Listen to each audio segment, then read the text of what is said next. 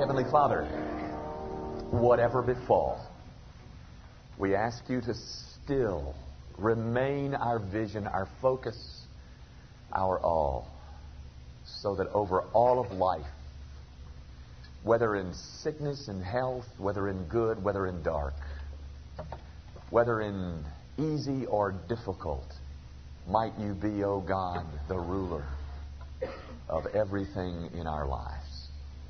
We come to say that all over again, Father, because we unsaid it this week. We made decisions, we made choices, we engaged in difficulties, and it didn't appear that you were the ruler of all. But we are a people who long for that to be true, O God. We know of our shortcomings. We know how weak is our flesh. We believe, O God. Help us in our unbelief, because we know that when you rule over all, life is so much more healthy. And I pray, O God, that this congregation might find that kind of wholeness and health, not because the preacher's good, but because God rules in this congregation. Because the head of the church, Jesus Christ, is indeed just that. The head of the church. That men's reputation do not matter. What matters is the glory of the gospel, the beauty of its fullness, the significance of its life-changing power. Oh God, might men see Jesus in all of His beauty.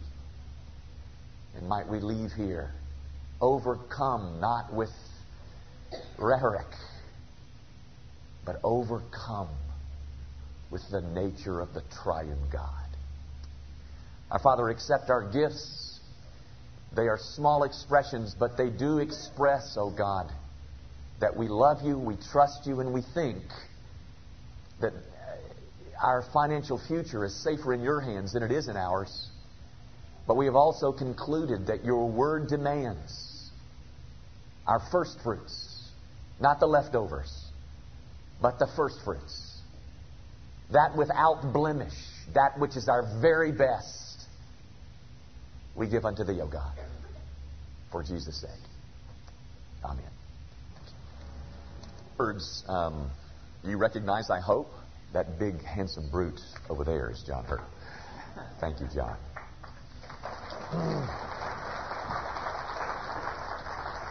Take your Bibles, if you will, and open them to the 8th chapter of the book of Judges.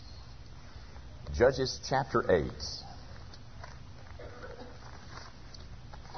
And we'll begin reading at verse 22.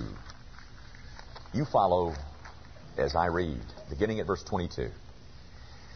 Then the men of Israel said to Gideon, "Rule over us, both you and your son and your grandson also, for you have delivered us from the hand of Midian." But Gideon said to them, "I will not rule over you, nor shall my son rule over you. The Lord shall rule over you." Then Gideon said to them, "I would like to make a request of you, that each of you would give me the earrings from his plunder." For they had golden earrings, because they were Ishmaelites. So they answered, "We will gladly give them." And they spread out a garment, and each man threw it in the earrings from his plunder. From the weight of the gold earrings that he requested was 1,700 shekels of gold, besides the crescent ornaments, pendants, and purple robes which were on the kings of Midian, and besides the chains that were around their camels' necks. Then Gideon made it into an ephod and set it up in his city, Ophrah. And all Israel played the harlot with it there. It became a snare to Gideon and to his house. Thus Midian was subdued before the children of Israel, so that they lifted their heads no more. And the country was quiet for 40 years in the days of Gideon. Then Jerubbaal, the son of Joash.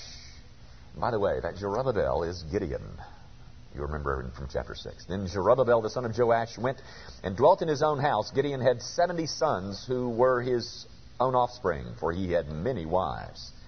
And his concubine, who was in Shechem, also bore him a son, whose name he called Abimelech. Now Gideon, the son of Joash, died at a good old age, and was buried in the tomb of Joash's father in Ophrah of the Abiezrites. So it was, as soon as Gideon was dead, that the children of Israel again played the harlot with the Baals and made Baal Berith their god. Thus the children of Israel did not remember the Lord their God, who had delivered them from the hands of all their enemies on every side, nor did they show kindness to the house of Jerubbaal, Gideon, in accordance with the good he had done for Israel. The grass withers and the flower fades, but the word of our God endures forever. Gang, if you like real, then you're going to love this story. If half truths frustrate you and nauseate you, then prepare yourself for a few minutes of real delight. We come this morning to the final installment of this life of Gideon, this portion of God's words, chapters 6, 7, and 8 of Judges, that gives us the life of Gideon. It's a part of the story that doesn't get told very often. In fact, I bet when you came to Gideon in your Sunday school class when you were a child, you weren't told this part of the story. The only parts of the story we heard were about that fleece and about how he delivered Israel from the Midianites with 300 people with pitchers and torches. But here it is, in black and white, in your Bible and mine, a story that details the experience of a man that the story displays a side of him of human greatness, and at the same time, you see a side of him that is nothing but human wickedness, human failure, all wrapped up in the same man. What you get to see in this concluding installment is a hero with all his warts. As it turns out, what began well with Gideon has a sour finish to it. Gideon's life concludes, among other things, it concludes with his saying the right thing in verse 23, and then going right ahead and doing the wrong thing in verse 24. In fact, he does several wrong things. He says something that is wonderful in verse 23. I won't be your ruler. I'm not going to rule over you, nor my sons. The Lord will rule over you. And in the very next sentence, he's off into trouble. If there was ever a man that stood on the pinnacle of success, it was Gideon. He had saved his country from a foreign oppressor and had set them free from this foreign bondage, and at the same time established true worship in Israel once again and delivered them from idolatry. He had captured and executed two very powerful kings, and while so doing, had avenged the murder of his two brothers at the hands of those two kings. He had chastised the insolence of the unpatriotic in terms of Penuel and Succoth, and he had undertaken an almost impossible task and succeeded in that task beyond anyone's wildest expectation. And as a result of that, the people gather to make him king. Do you remember that statement by Churchill? I forget how it goes exactly. You'll get the point. Right after or during World War II, when Hitler was encroaching and bombing, and the Royal Air Force went up to meet Hitler, and Churchill said, "Never have so many owed so much to so few." It was either like that, or he said, "Never so few have done so much for so many." I forget how it goes, but you get the point. Well, that was Gideon's case. Never had so few done so much for so many. That little band of 300 led by none other than Gideon. And because they're so wowed with him, so popular was Gideon, that the people get together and ask him to set up a dynasty. We want you to rule over us, and we want all your sons to rule over us. The people believed, apparently, that a single ruler could coordinate all the 12 tribes of Israel and present a greater front against any other foreign oppressors that might want to attack Israel. But the point is simply that he was so popular, on such a pinnacle of success, that they asked him to be king. To which Gideon replies in verse 23, "I will not rule over you. Which is really somewhat of a rebuke to the people when he says the Lord will rule over you. Way to go, Gideon.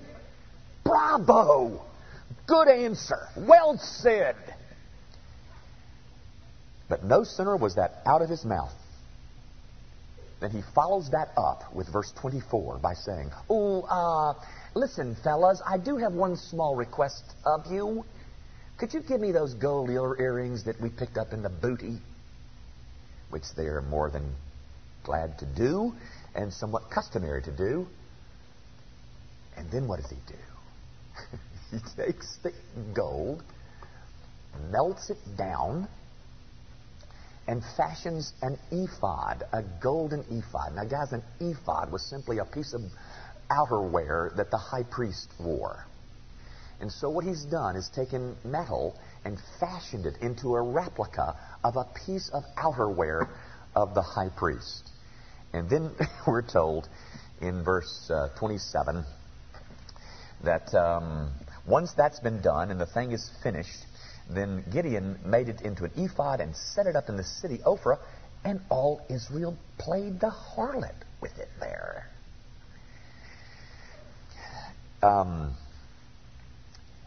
He had started out so well. And now this. And then you'll notice in verse 33, as soon as Gideon was dead, that the children of Israel played harlot with the Baals. It was a short step from worshiping an ephod to now worshiping Baal. Oh, Gideon.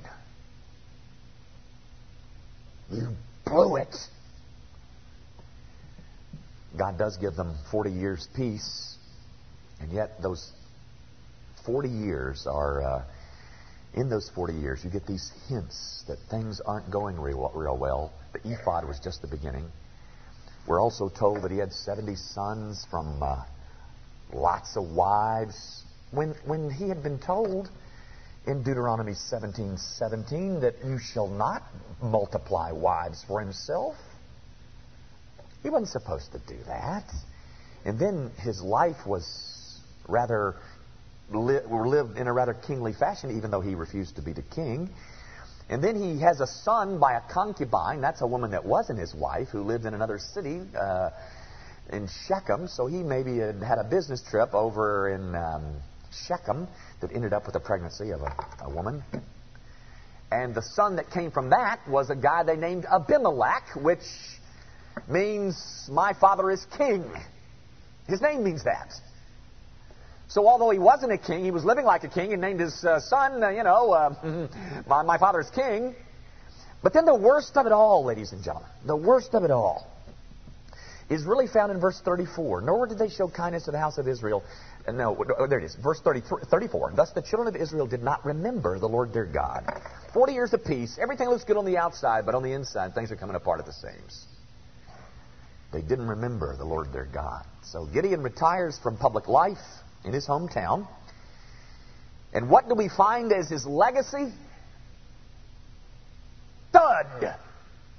Clunk! Let me read you this again. Gideon had 70 sons who were his offspring and lots of wives. And Gideon died and was buried, but as soon as he was dead, Israel played the harlot and did not remember God. And who read that? That's his legacy. That's what Gideon left behind for us, ladies and gentlemen. What a sad conclusion. But ladies and gentlemen, there are some lessons here for you and me, I think. Lots of them. Stay with me as we kind of rehearse some of the lessons of this man's life, and at least this episode in his life. The first lesson, I think, has to do with how God tests men. That's what I want you to see first. How God tests men. He has a multitude of variety of ways, of unique ways that he tests men. One of the ways that he tests us is through adversity. Another way that he tests us is through prosperity. And for every 1,000 men who can pass the first test, the test of adversity, it's very difficult to find 10 who can pass the second test of prosperity. Gideon passed that first test of adversity with flying colors. He did great with that one. But he wasn't the first, nor will he be the last, of men who succumbed to the test of prosperity. Gideon's case was a case where he was drunk with power. Israel doesn't help by focusing all of her attention right on Gideon instead of God. And what man is there that can resist that kind of allure when everybody stands around me and tells me what a wonderful person I am? It's the Achilles heel of most of us, both men and women, is it not? And then add to that the allure of gold, that yellow metal that offers such liberty if we can just get enough of it. But normally ends up in bondage as opposed to the liberty. The magnetism of materialism, ladies and gentlemen, is oh so insidious and devastating. The best of men can be subverted by sudden wealth. You want a name of a few? About Aaron, or Solomon, or Achan, or Hezekiah, or Bob, and Joe, and Richard, and Sam, and Dennis, and Harold.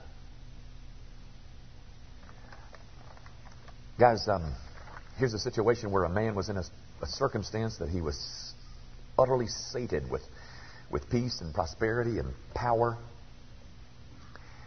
And when that happens, people seem to become a veritable hotbed for all sorts of insidious weeds. In Gideon's case, there was sensuality, there was fornication, materialism, idolatry, spiritual decline. Oh, Gideon hit them all.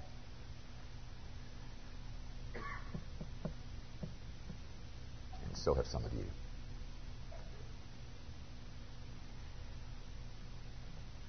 A carnality brought on not by affliction, but by prosperity.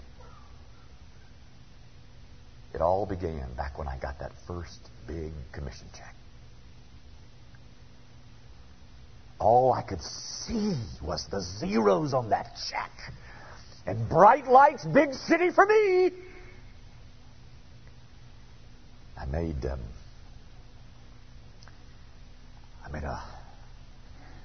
decision to go buy me something really fancy. Because now I had the money. It all started when I got that promotion and I got my first check that represented the increase in my salary. And oh boy, all I could see was bright lights in big city.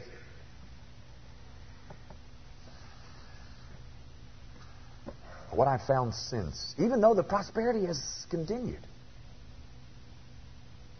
what I've found is a hardness to my soul and more distance between me and the Lord Jesus. It's become so much easier for me to find something on the Sabbath which will occupy me other than the worship of God. And now both sides of my garage are filled with expensive automobiles. Oh, I could have paid less. Oh, but you know, I could afford it.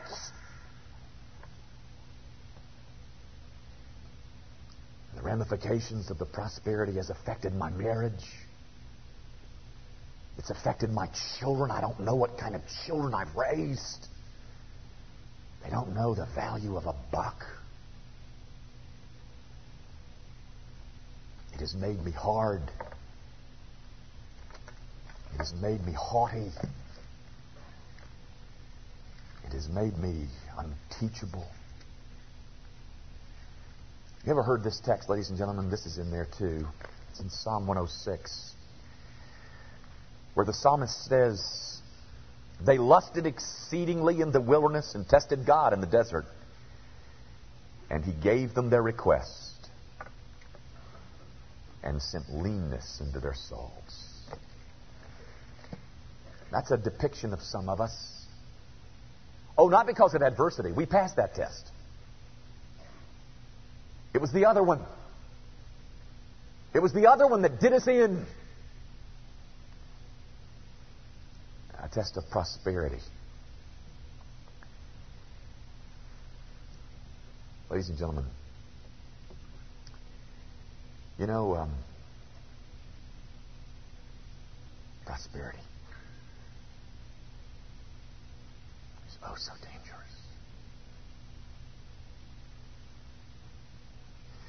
You know, I wouldn't have to say that in the inner city of Memphis,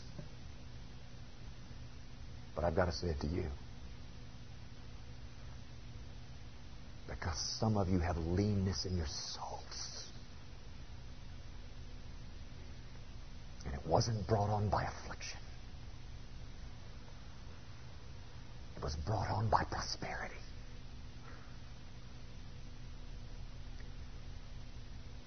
And if you continue on the present track, my friend, your soul will shrivel even further.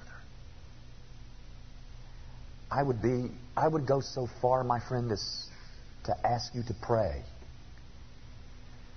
To pray for protection.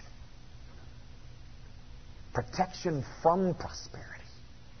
I'm telling you, ladies and gentlemen, you know it as well as I. We do better. Don't we? We do better with little than with much, don't we? If you already have it, ladies and gentlemen, I can only pray for your stewardship. Because it is mighty and complex. And I say to you, just because you can afford it doesn't mean you ought to have it. The point is a simple one, ladies and gentlemen. God has unique ways of testing His people. But out here, in our area, for every 1,000 that can pass the test of adversity, it's hard to find 10 who can pass the test of prosperity. What was it that ruined Gideon's soul? I don't know. Was it pride? Was it money? Was it power? It really doesn't hint at which one.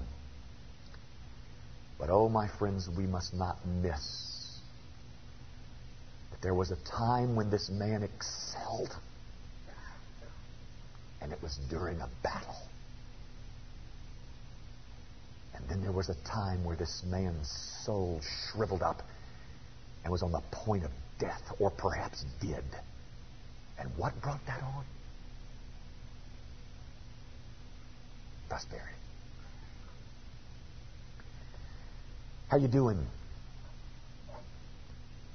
How you doing in the test?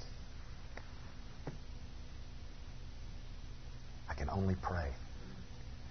We can only pray that God will protect us in the midst of our prosperity. There's a second lesson, I think, that grows from this text, and that is that even the best of men can fall prey to some hidden weakness. Even the best of us, ladies and gentlemen, are susceptible to great collapse. You know, at his finest hour, Gideon was exemplary. And yet we see this man fall into utter idolatry. How? How is it that this happens to people? It's because we all have flaws, gang. All of us. All of us are flawed. Down to the very core of our being. Do you understand? We are flawed. And without the richness of God's grace, we would get ourselves in much more trouble than we already have. You know, gang, most of us know the struggle that Gideon went through. The struggle to make our practice match our theology. My point is, what comes out of his mouth was right. What he did was wrong. He sounded good. I will not rule over you, nor will my sons. The Lord will rule over you. Oh, but by the way, could y'all give me the earrings that y'all got in the plunder? Oh, he sounded so good, but he didn't live what he sounded like. You know, gang, I'm not applauding that. I'm not excusing it. But I am saying this to you who are a part of the body of Christ. That, you know, we ought to be a whole lot less severe with each other in our judgments. We ought to be a whole lot less quick to condemn, because we do understand that the best of us have seriously flawed souls. We ought to walk with caution and care,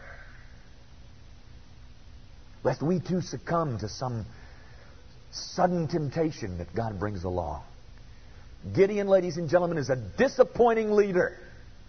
But you're never going to find a leader that's perfect outside of Christ. I say to you, gang, from my perspective, the responsibility of moral and spiritual leadership is an enormous burden. It's a whole lot bigger than I am.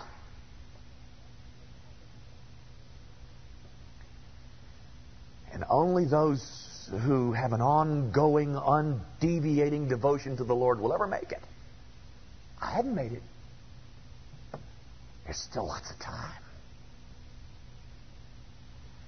But there are flaws. There are flaws in your preacher. Serious flaws in him. The same ones that exist in you. Oh, my friends, we ought to be a whole lot less quick. If we understood, less quick to condemn and judge and be severe in our judgments. If we simply understood the best of us. The best of us are flawed. Quickly, there's a third application that I thought was just wonderful in here, and that is what this proves. The story of Gideon, it proves what a man can accomplish who is dominated by God's Spirit. You know, there's no reason why some of us shouldn't be as great and mighty for the Lord as this. There's no reason. The only thing that separates us from usefulness and greatness for the kingdom is the domination of God's Spirit in our life. What prevents us? Except the domination of God's Spirit over us. Oh, my friends, we ought to pray.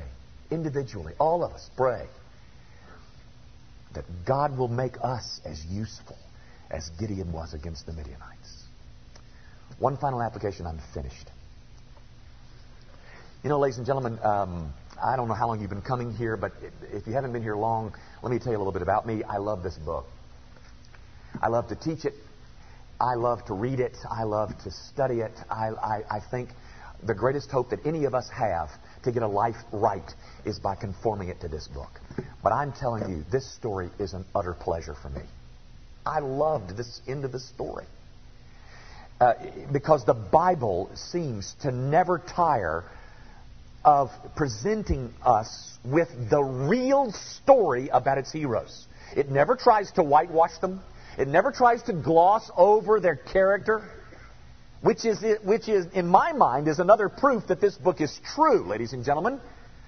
But it's also so refreshing that at least the Bible, the source book, at least for us Christians, at least it is real. I'm not sure we are, but it is. And you know, ladies and gentlemen, you and I ought to be willing to tell the whole story like the Bible is willing to tell the whole story. The whole story about our lives. We tell the whole story about us with all the successes and all the failures and all the warts for the same reason the Bible does.